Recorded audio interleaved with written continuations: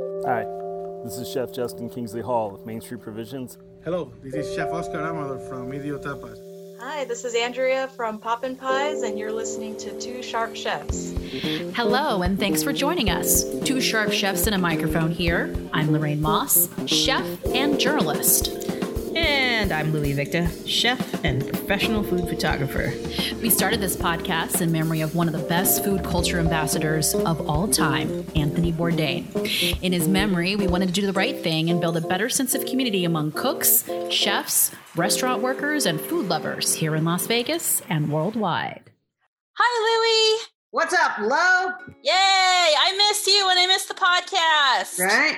Welcome back. So here we go. We're going to start with a caffeine buzz. That's a great way to start. Today we're talking with Josh Molina, owner of Makers and Finders, and also the new Take It Easy coffee roasters in Las Vegas, Chinatown. So that's exciting. And because we're talking to him, we are talking about coffee in pandemic provisions. Coffee. Caffeine. So let's take it back to the way back. According to the National Coffee Association, coffee originates in Ethiopia, Louis. And there is a legend that there was this goat herder in Ethiopia, and his goats came across these berries from a certain tree. And after they ate those berries, they got crazy energetic to the point where they couldn't sleep and they were just like, crazy jumping goats. So they got those berries from the tree. Later, he brought it to a monk, and the monk threw it in the fire and made that coffee smell. And supposedly that's where coffee started. That monk fell in love right away, I bet you.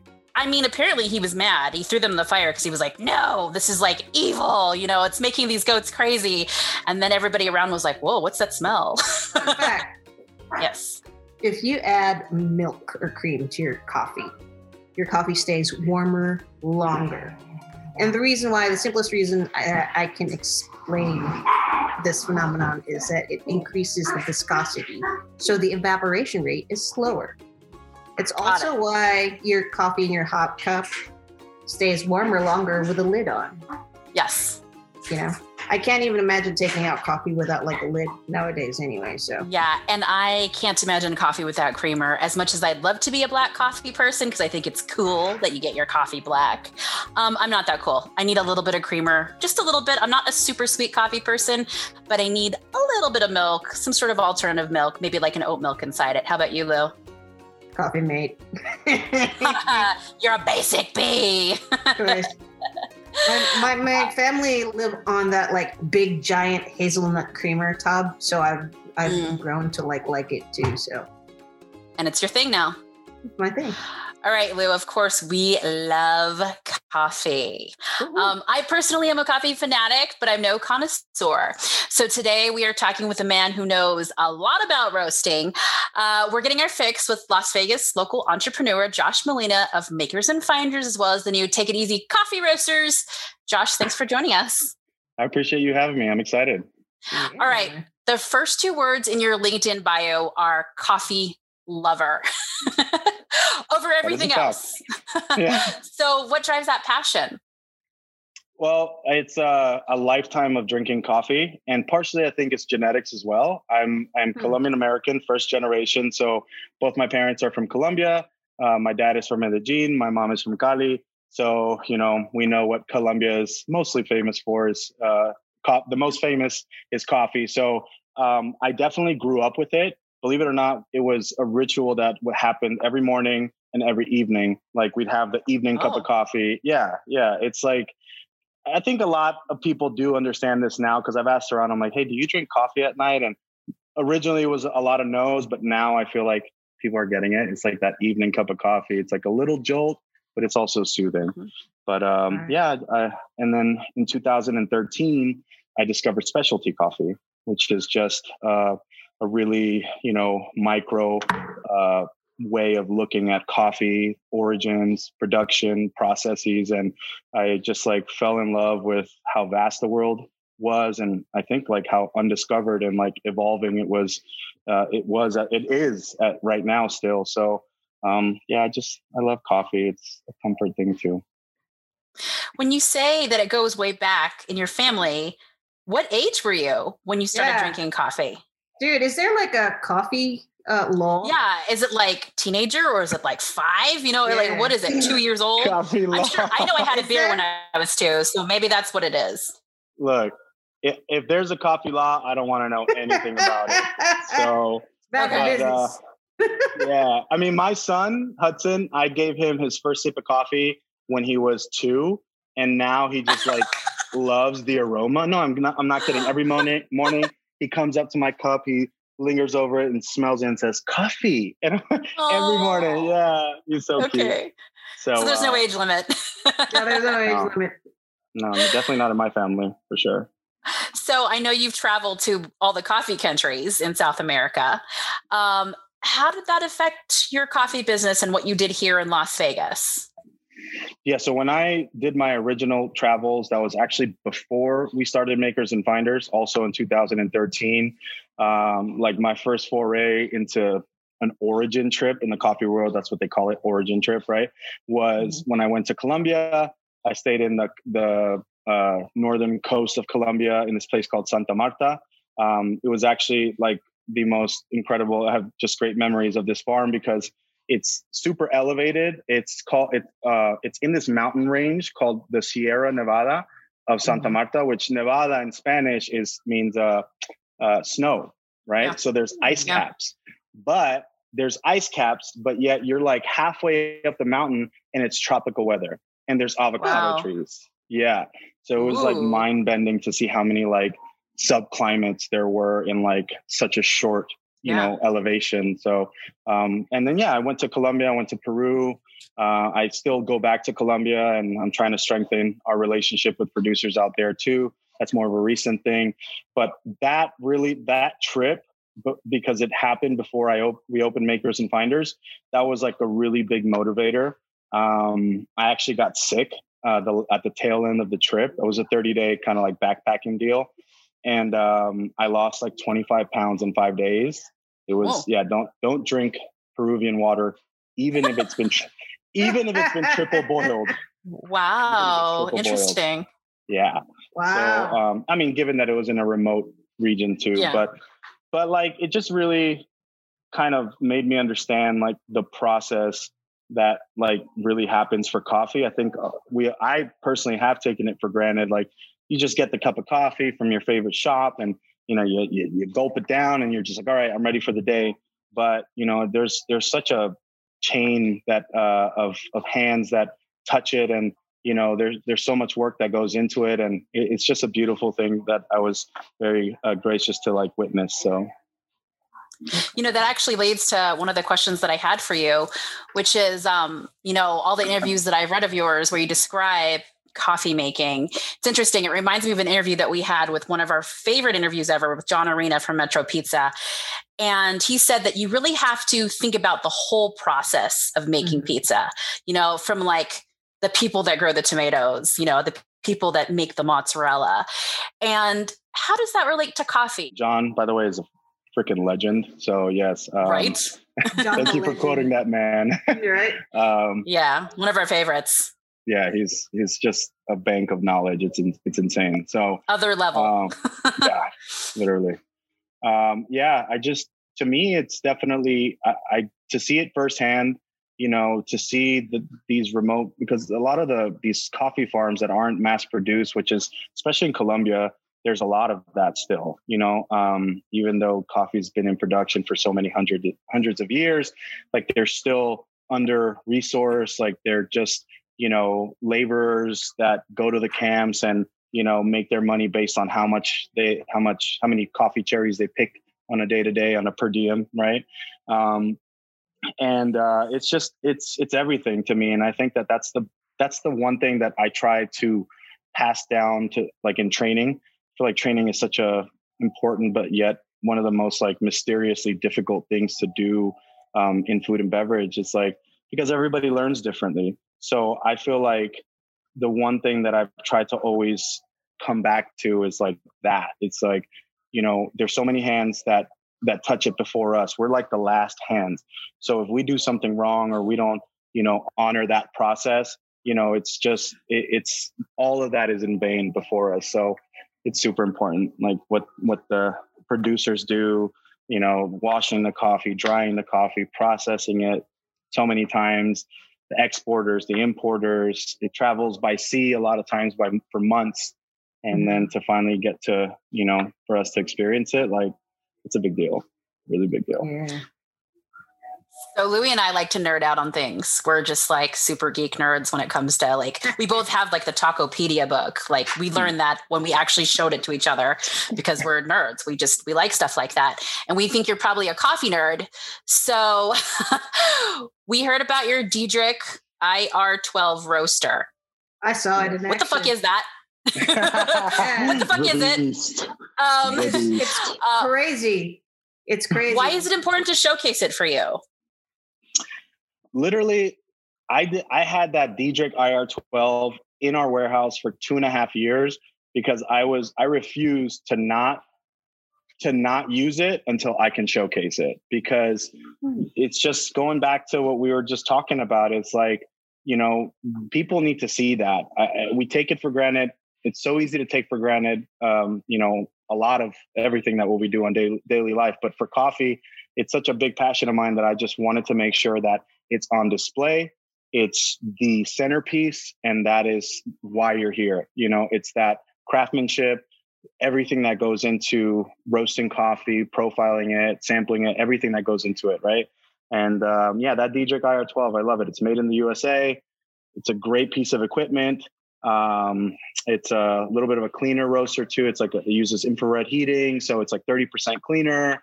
And man, we pump hundreds and hundreds of pounds of roasted coffee out of it. So yeah. So what's up with that graph?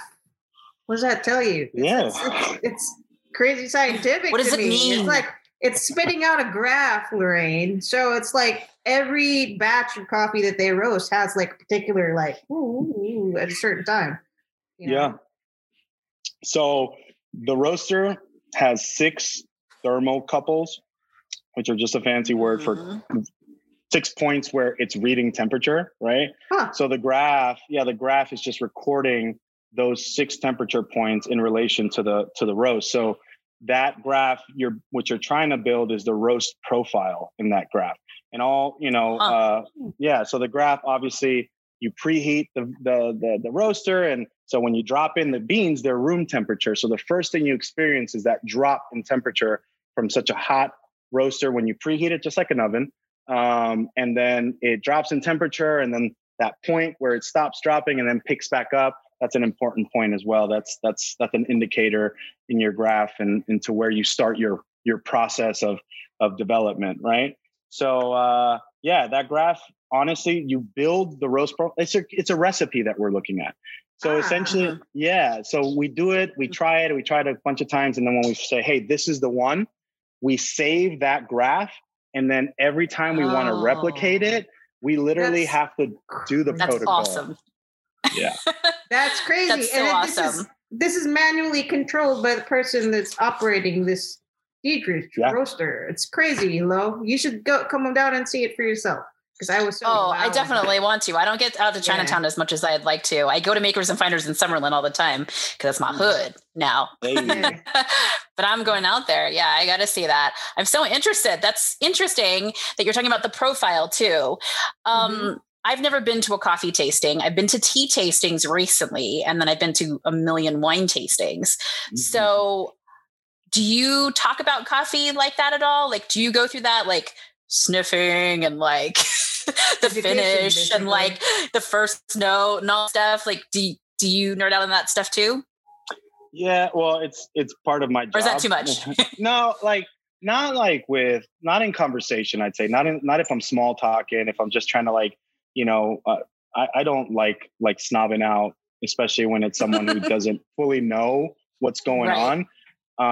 It's different when I'm with my head roaster or we're cupping. So the tasting process for coffee, it's called coffee cupping. Right. And it's similar to wine tasting. Yeah. It's definitely similar. Obviously there's a protocol. There has to be a certain amount of grams. a certain size of the coarseness of the coffee. Essentially what you're trying to do is set up controls, right? You're trying to make it uniform so that all the coffee that you're tasting has equal opportunity, essentially, right? So you set up your controls. Yeah.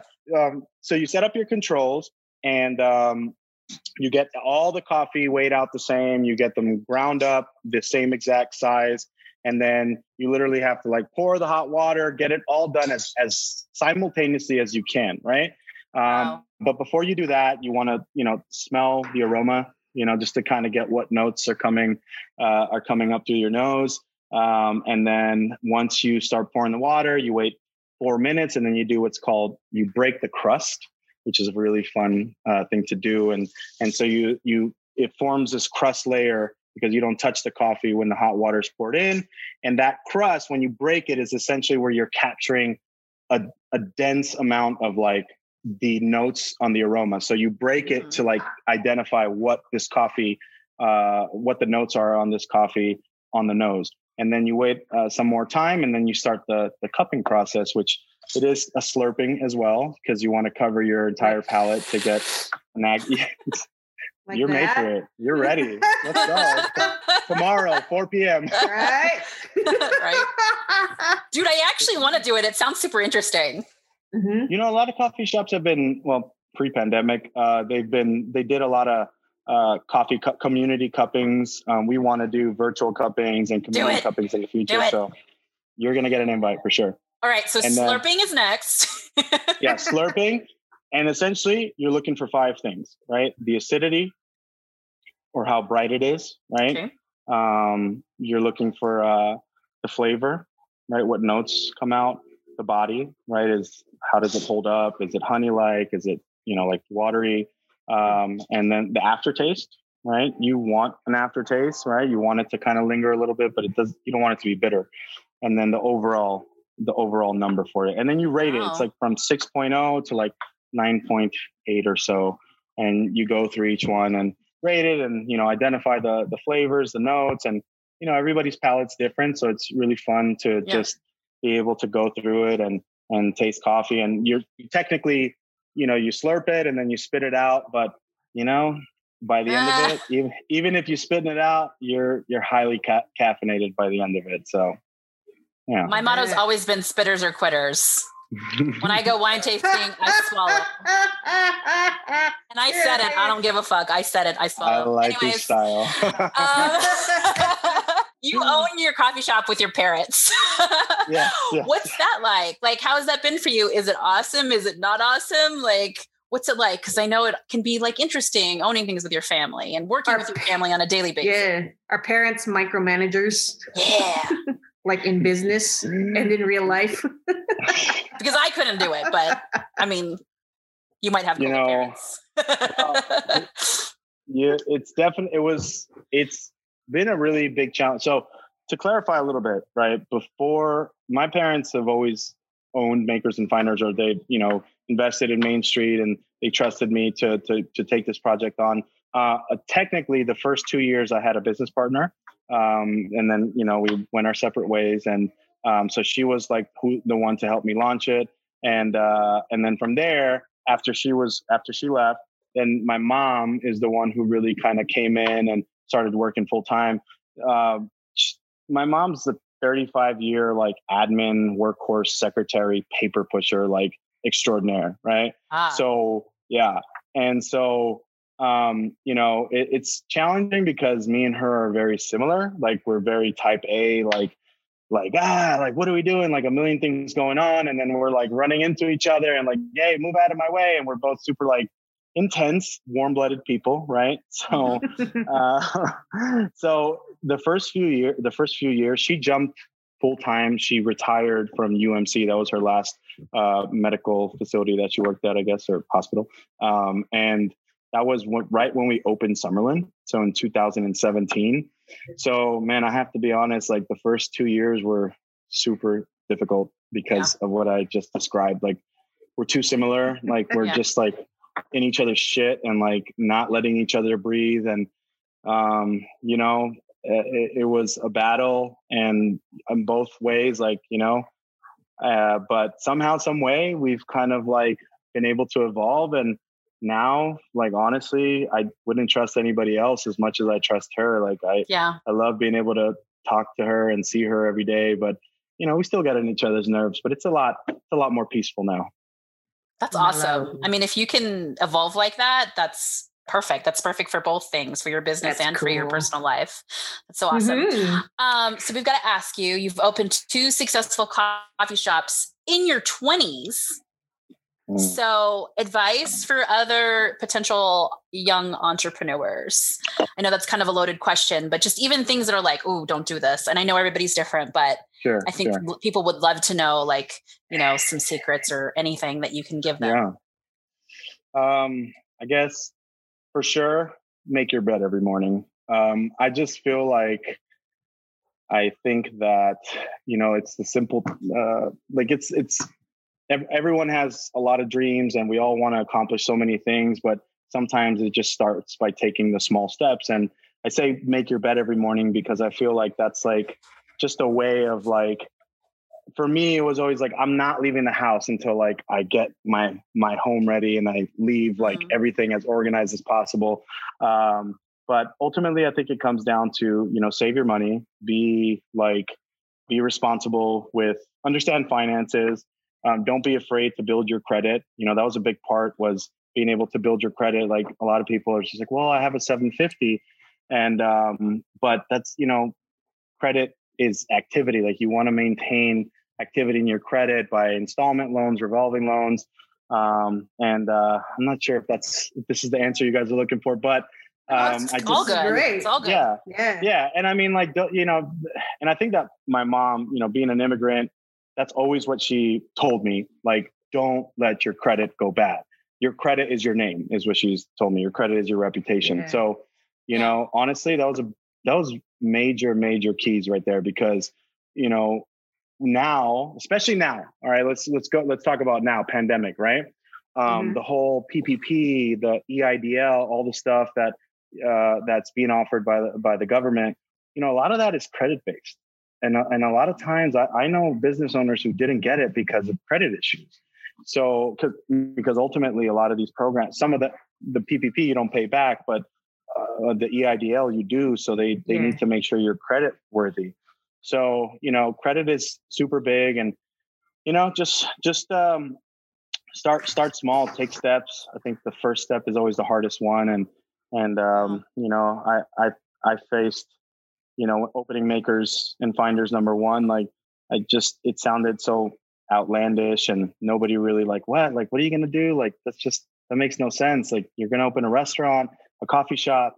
And, so there's a lot of that, you're going to inevitably come across, and determination's everything. Like, you know what I mean? Like, no matter what is in front of you, just keep pushing forward and don't give up, no matter what or who says anything to you, So, awesome. Yeah. Awesome. Louis, let's move on to show and tell. Do it. What you got for us, Mr. Josh Molina? I have. So. Whoa, that looks like a luggage scale. Not a luggage scale. Or something. Like a book light to me. It is a voice recorder. Oh, okay. Okay. So this is my favorite tool in my whole life ever, because, like I was saying earlier, I cannot shut my own brain off, and I cannot.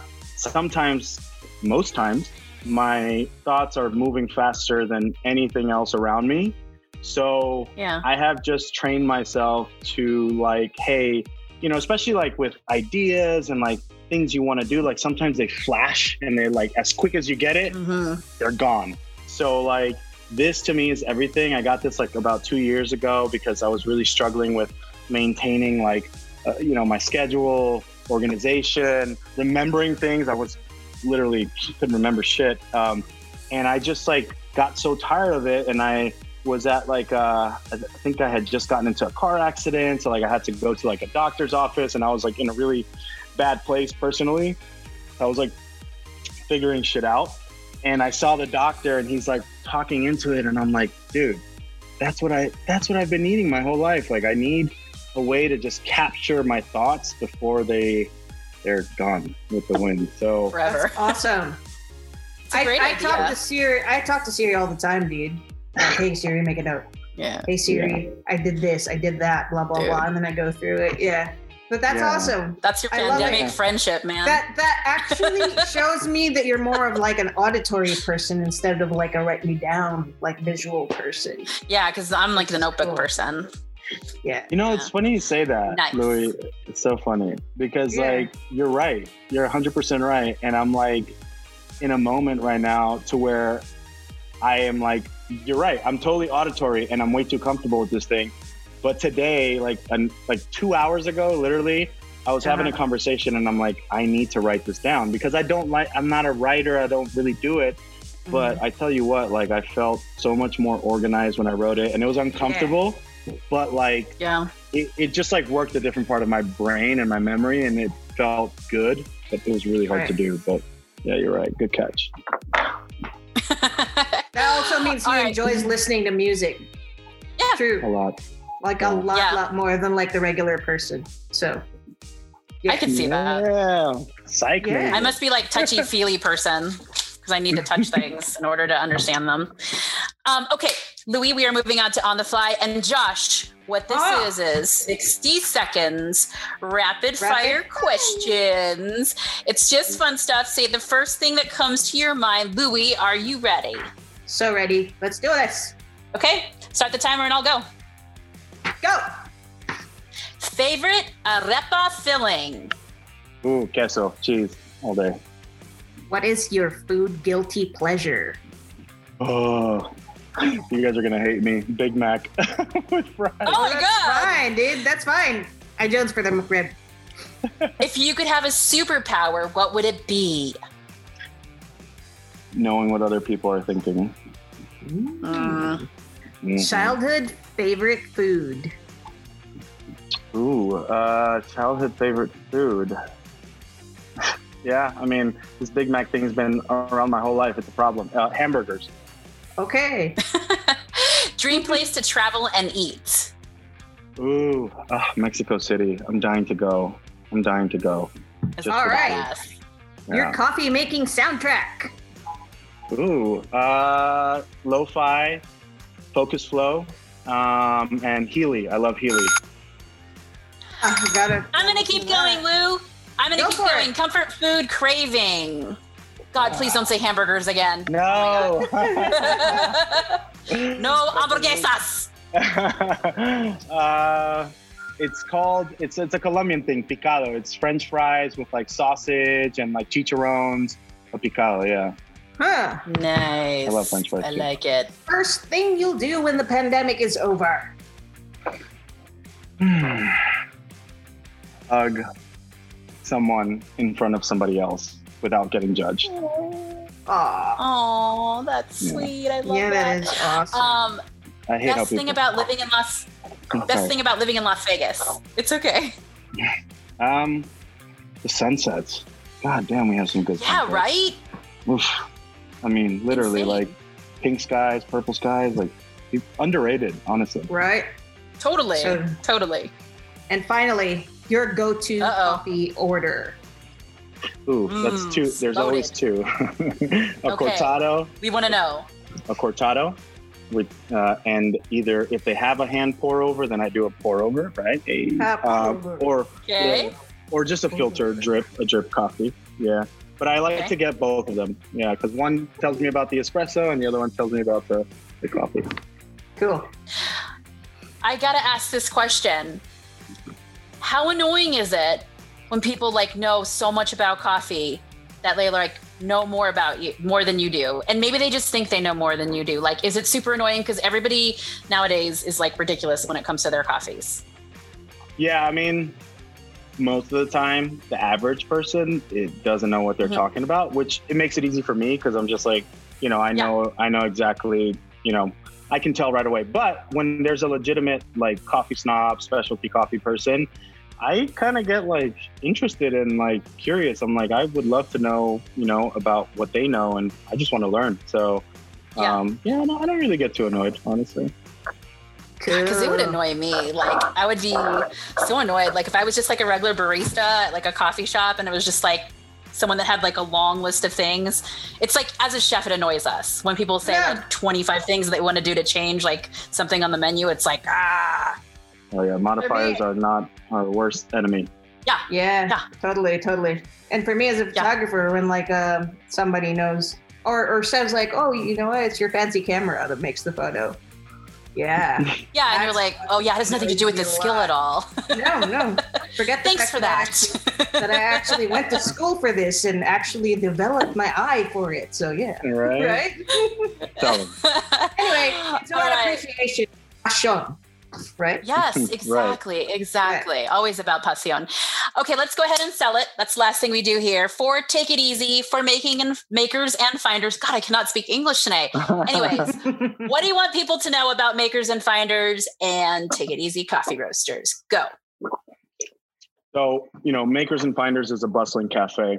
If you want a place to feel the energy, to get motivated by other people around you, to hear the conversations, to be around others, you have to go to Makers and Finders. And that's not even that's just the surface. That's not even talking about the coffee, handmade syrups, the Latin comfort food. But to me, it's just so bustling and so Arepa Eggs Benedict. Eat it. It's delicious. Yeah. Right. Okay. Keep going. Go ahead. Take It Easy Roasters. To me, it's all about the craftsmanship. If you've ever wondered what happens in a bakery, because there's so many intricacies that go into being a pastry chef and a baker, it's a science through and through. Take It Easy is a place where you can see that. It's an open bakery. I think it's so fulfilling to like really see what it's like to be a baker and see the baristas in action and just kind of collect your thoughts and zen out. And that's spot. Let's Take It Easy. You're awesome. We're going to be over to Take It Easy Roasters and go out to Makers and Finders, guys. It's fucking awesome. We love you. Good luck with everything. I appreciate Good vibes it. your Thank way. You. Hope your business keeps going strong. Thank you for having me on. I appreciate it. Thanks for listening to Two Sharp Chefs and a Microphone. We love subscribers almost as much as we love food. If you like what you heard, please subscribe, rate, and review. And check out Two Sharp Chefs, that's with a number 2, on Instagram and Facebook, as well as our WordPress blog. Email us with any questions and ideas at twosharpchefs@gmail.com. And Louie, we stream new episodes every Monday on iTunes, Spotify, Radio Public, and Stitcher. It's been a pleasure. We're 86th. Till next week.